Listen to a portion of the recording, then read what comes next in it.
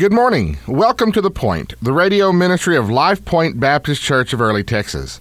Life Point meets for Sunday school at 10 a.m., morning worship at 11 a.m., and we meet at the Early Chamber of Commerce Small Business Incubator Facility, also known as the Early Consolidated Business Complex. The Early Chamber of Commerce office located on 104 East Industrial Drive in Early. That's just off of Highway 377 back behind where they're building the new Longhorn townhomes. We hope to be able to meet you this morning, but if not this morning, maybe sometime in the near future. This morning we turn our attention to Revelation chapter 7. Revelation chapter 7 as we continue our series in the book of Revelation. Revelation chapter 7 verse 1. And after these things I saw 4 angels standing on the 4 corners of the earth, holding the 4 winds of the earth, that the wind should not blow on the earth, nor the sea, nor any tree. And I saw another angel ascending from the east, having the seal of the living God, and he cried with a loud voice to the 4 angels, to whom it was given to hurt the earth and the sea, saying, Hurt not the earth, neither the sea, nor the trees, till we have sealed the servants of our God in their foreheads. And I heard the number of them which were sealed, and there were sealed 144,000 of all the tribes of the children of Israel. Of the tribe of Judah were sealed 12,000. Of the tribe of Reuben were sealed 12,000. Of the tribe of Gad were sealed 12,000. Of the tribe of Asher were sealed 12,000. Of the tribe of Nephilim were sealed 12,000. Of the tribe of Manasseh were sealed 12,000. Of the tribe of Simeon were sealed 12,000. Of the tribe of Levi were sealed 12,000. Of the tribe of Issachar were sealed 12,000. Of the tribe of Zebulun were sealed 12,000. Of the tribe of Joseph were sealed 12,000. Of the tribe of Benjamin were sealed 12,000. After this I beheld, and lo, a great multitude, which no man could number, of all nations and kindreds and people and tongues, stood before the throne and before the Lamb, clothed with white robes, and palms in their hands, and cried with a loud voice, saying, Salvation to our God, which sitteth upon the throne, and unto the Lamb. And all the angels stood round about the throne, and about the elders and the 4 beasts, and fell before the throne on their faces, and worshipped God, saying, Amen, blessing and glory, and wisdom, and thanksgiving, and honor, and power, and might be unto our God forever and ever. And one of the elders answered, saying unto me, What are these which are arrayed in white robes, and whence came they? And I said unto him, Sir, thou knowest. And he said to me, These are they which came out of great tribulation, and have washed their robes, and made them white in the blood of the Lamb.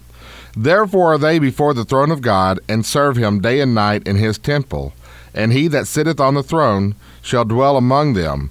They shall hunger no more, neither thirst any more, neither shall the sun light on them, nor any heat. For the Lamb which is in the midst of the throne shall feed them, and shall lead them unto fountains of waters, and God shall wipe away all tears from their eyes. If you're just joining us this morning, we are in Revelation chapter 7. Now, in Revelation chapter 7, the tribulation is in full swing. The Apostle John is seeing the events unfold from the throne room of Christ, and he has been charged with writing what he sees and hears, and then sending it to the churches to prepare them to meet the Lord.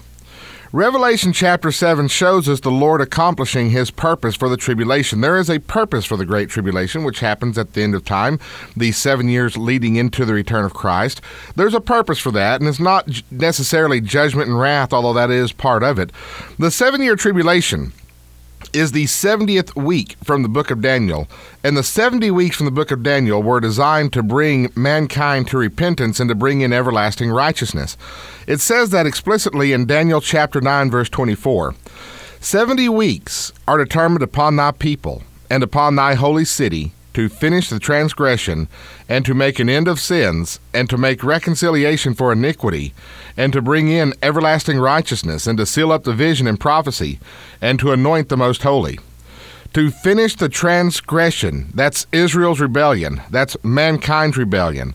70 weeks determined to finish the rebellion of mankind against the Lord, to finish the rebellion of mankind against God.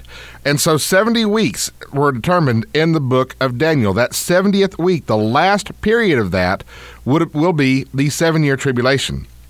Those 70 weeks also designed to make an end to sin, to put an end to sin on this earth, to put an end to the devastation that sin brings, to make reconciliation for iniquity, to reconcile man to God, or God to man. That's what we know as salvation.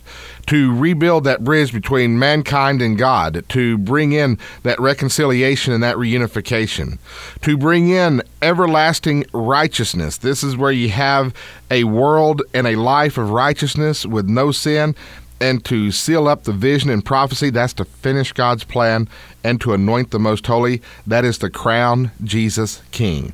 That's the whole point of the 70 weeks of Daniel, of which the 7-year tribulation is the last of the 70 weeks.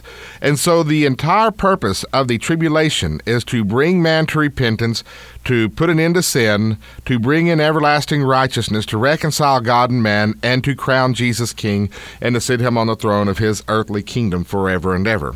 Now, part of the purpose of the 7-year tribulation is to bring people to a final decision on Christ. When the events of the 7-year tribulation unfold, man will not be able to plead ignorance anymore. Man will not be able to say that he is undecided on whether or not God exists and whether or not he wants to know God. He won't be able to claim blissful ignorance, plausible deniability, that he's still searching or that he's still investigating. The events of the 7-year tribulation will be so cataclysmic that man will know without a doubt that God exists. And he will be forced to make a decision. Mankind will. Man will. Each individual person will be forced to make a decision whether they want to repent and trust the Lord as their Savior, or whether they want to reject God and spend the final years of their life fighting against God before they receive everlasting condemnation. Furthermore, part of the purpose of the 7-year tribulation is directed specifically at Israel, to bring them to repentance, to bring them to a place where they can always be the kingdom that God wanted them to be. So in Revelation chapter 7, we see the Lord's purpose being accomplished. We see a revival in Revelation chapter 7. We see a revival happening in Israel. We see massive numbers of conversions happening in Revelation chapter 7. And we see Revelation chapter 7 reminding us of the eternal hope for believers. So let's talk about this massive revival. In verses 2 through 4 here in Revelation chapter 7, the Bible says, "And I saw another angel ascending from the east, having the seal of the living God, and he cried with a loud voice to the 4 angels, to whom it was given to hurt the earth and the sea, saying, Hurt not the earth, neither the sea, nor the trees, till we have sealed the servants of our God in their foreheads. And I heard the number of them which were sealed, and there were sealed 144,000 of all the tribes of the children of Israel." Now this is the instance that is popularly referred to as the sealing of the 144,000 people. And this has been a subject of various theological debates, discussions, theories. There are certain religions that believe that this teaches that only 144,000 people will actually get into the city of heaven. That's not what this passage is teaching. What this passage is teaching is that there will literally be 144,000 Jewish men who will be sealed as servants of God. They are being sealed, okay? This means that they are being called to salvation. They are being converted, and then they are being called to a special area of service. This special area of service that they are being called to will be to bear witness of Jesus Christ to the nation of Israel, to prophesy to the nation of Israel, to preach God's word to the nation of Israel, which will lead to millions more people being saved. God here in Revelation chapter 7 is accomplishing his will of saving massive numbers of people. Now notice, as the 144,000 are being sealed, nothing could hurt them prior to being sealed. In other words, God had selected which ones he wanted sealed, and there was nothing that could harm them up until that point.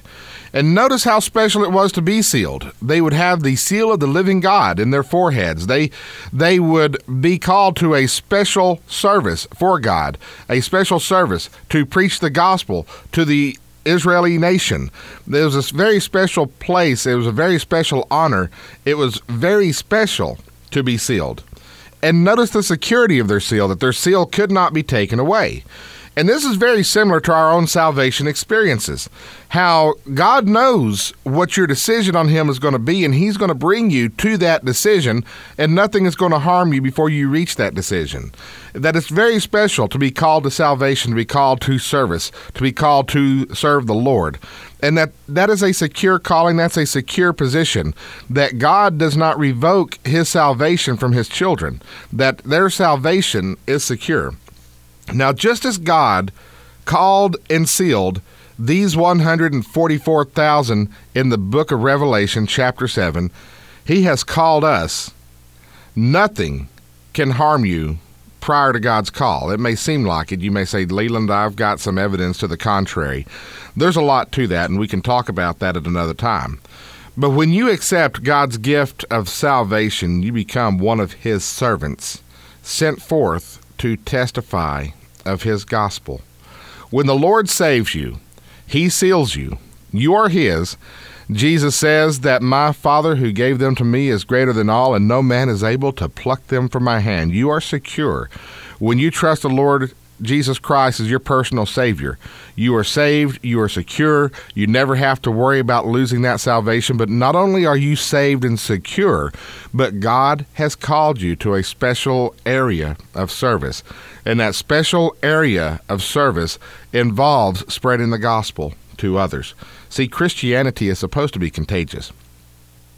Just as these 144,000 individuals will impact their nation, you can impact your nation as well by spreading the gospel, by supporting the spread of the gospel, by being a witness and living your life as a witness to Jesus Christ. So we see this revival taking place in Israel in Revelation chapter 7. And as that happens, we see a massive number of conversions.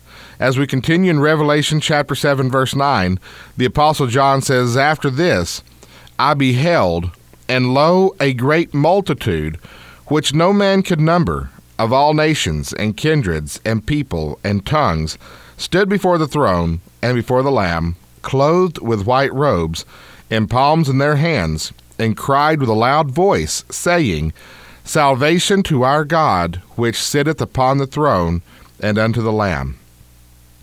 Earlier, there was a multitude of people beneath the altar of God who had been killed for their faith. We read that earlier in the book of Revelation. And now there's an entire crowd before the throne which cannot be counted. They cannot be numbered. There are so many people there, they can't get a head count. These are folks who have been saved and martyred during the tribulation.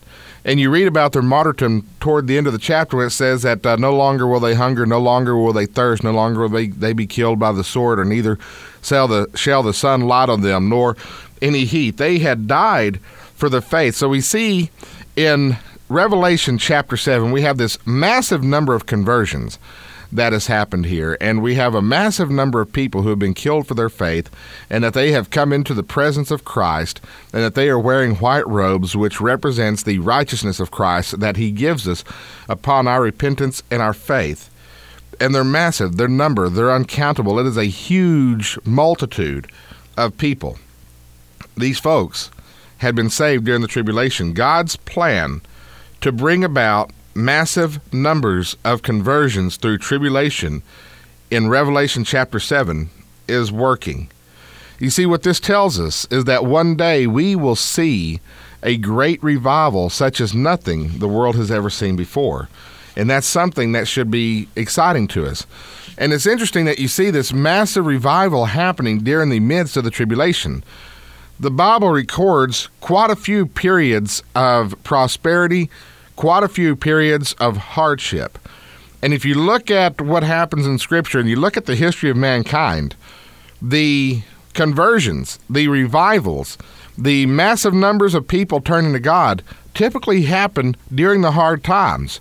Good times rarely ever lead to revival. You look at our nation. You look at the history of the United States. You look at the times that we've had great revivals in the United States. You look at the 1930s. We had a lot of churches that were built, that were founded, that expanded during the 1930s. Well, what was going on during the 1930s?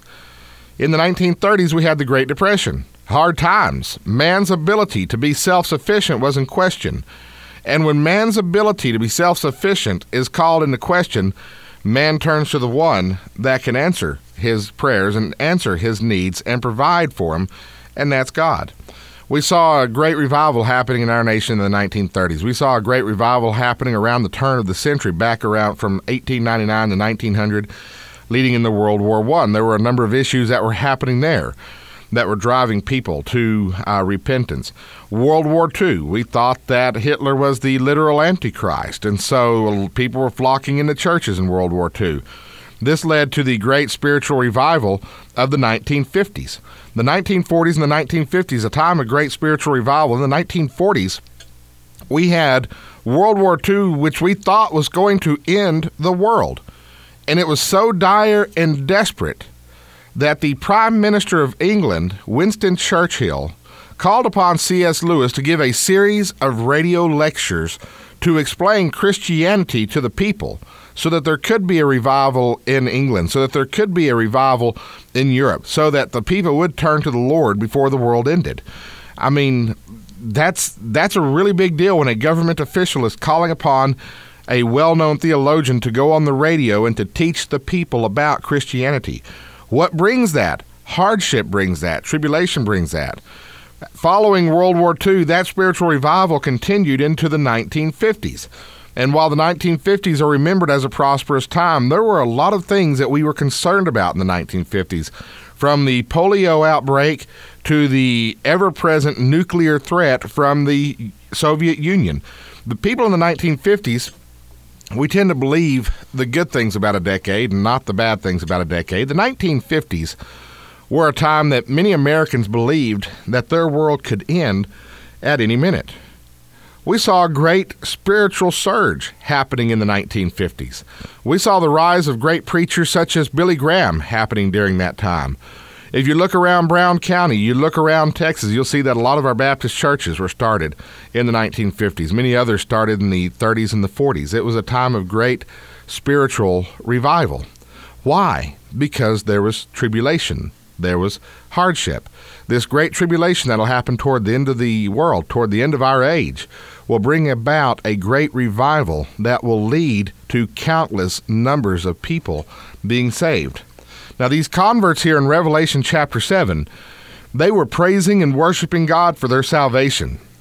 Now, this is a far cry from the voice of those who are beneath the altar who are crying out for justice. These converts who had just entered into the presence of the Lord after having their lives taken from them on this earth, they weren't questioning the hardship that they were put through. They were just praising God for rescuing them from it. Do you praise God for your salvation? Do you worship Him for it? Do you value it? Or are you still complaining about your lot in life? See, Revelation chapter 7 shows us God accomplishing His will through the tribulation. We see that with the revival in Israel that'll happen in Revelation chapter 7. We see that through the massive number of converts that's happening. And then we see that through the hope of eternal salvation. We look here in Revelation chapter 7, verse 14. The angel tells John, "These are they which came out of great tribulation and have washed their robes and made them white in the blood of the Lamb." These who stand before the Lord, who bow before the Lord, who are worshiping the Lord, they washed their robes. This means that they were cleansed. The condition of your clothing in Scripture, when it is being used as a symbol, indicates your spiritual condition. And so when you're reading the book of Revelation, it makes mention of the fact that they were wearing white robes, that they had washed their robes. What this is talking about is it is talking about spiritual purity. It is talking about righteousness. It's talking about holiness. When you see people arrayed in white robes in Scripture, and the Scripture is making a point of the white robes, it's telling you that this is a righteous man when it's using it as a symbol. We go back to the book of Zechariah, and you see the high priest Joshua standing before the Lord wearing filthy garments, and Satan at his right hand to accuse him. What that's telling you is that Joshua, representing his people, were representing a sinful people, that he was representing the sin of the people, that he stood before the Lord guilty, that he stood before the Lord ashamed of his sin. And in the book of Zechariah, what the Lord says is to give him a change of raiment, to change his clothes, to put a white robe upon him and a fair mitre upon his head. That's like a little crown that the high priest would wear. It's very similar to the one that the Pope wears. And so they were told to give Zechariah a change of raiment, a change of clothes. That's what the Lord does. When you turn from your sins and you trust Jesus Christ as your personal Savior, he doesn't send you to the laundromat. He gives you a change of clothes altogether. He takes the old away, the filth and the guilt and the shame of that sin. He takes that away, and he gives you a whole new set of clothing. He gives you his righteousness. And so these that were standing before the Lord in Revelation chapter 7, they were wearing white robes, which symbolizes that they had been given the righteousness of Christ, that they had been cleansed of sin, that they had been cleansed of spiritual filth, that they had been purged and made pure. The cleaning agent was the blood of the Lamb, the blood of Christ. It says that they washed their robes and made them white in the blood of the Lamb. You see, when Jesus Christ shed his blood on the cross, he paid the price for our sin. He took the punishment for our sin upon himself. He shielded us from the wrath of God, taking it all upon himself so that we wouldn't have to. And that salvation becomes effective for us once we turn from our sins and we trust Jesus Christ as our personal Savior. At that moment, we get our white robes, if you will, and the Lord becomes our Savior. Now, notice that these converts here in Revelation chapter 7, what it tells us about them in verse 14, says, "These are they which came out of great tribulation." They came out of great tribulation. So when they were killed, when their lives were taken from them, whether it was through starvation, thirst, by the sword, somebody murdered them, whether it was by being stuck out in the desert and exposed to the elements until their life was taken from them, when their lives were taken from them, their suffering on this earth ended. The Lord rescued them from that and brought them into his presence. The Lord rescued them. Their suffering was over. But never forget that their faith was forged in the suffering. And there is something that we need to remember from that. First of all, that when we are going through problems of life, the Lord is forging our faith. He is forging our spiritual fortitude. He is forging our patience and our endurance and our ability to serve him in all, and to be faithful to him and to trust him in all circumstances of life. But there is coming a day when we will be rescued from our problems, and we will be rescued from our headaches, and we will be rescued from our health problems. There is coming a day that the Lord is going to rescue us from this world that we are in. And when he rescues us, we will find ourselves in his presence, and we will want to worship him at that moment. Revelation chapter 7, verse 15. "Therefore are they before the throne of God, and serve him day and night in his temple, and he that sitteth on the throne shall dwell among them." These converts are enjoying a blessing that all true believers will one day enjoy.